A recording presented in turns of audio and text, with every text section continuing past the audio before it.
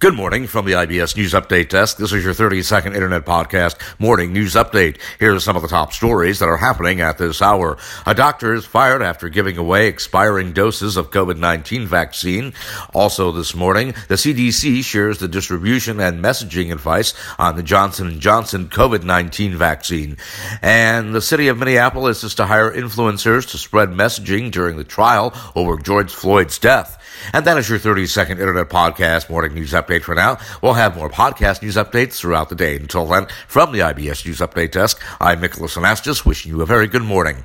This portion of the IBS News Update was brought to you today by United Airlines. United, come fly the friendly skies of United.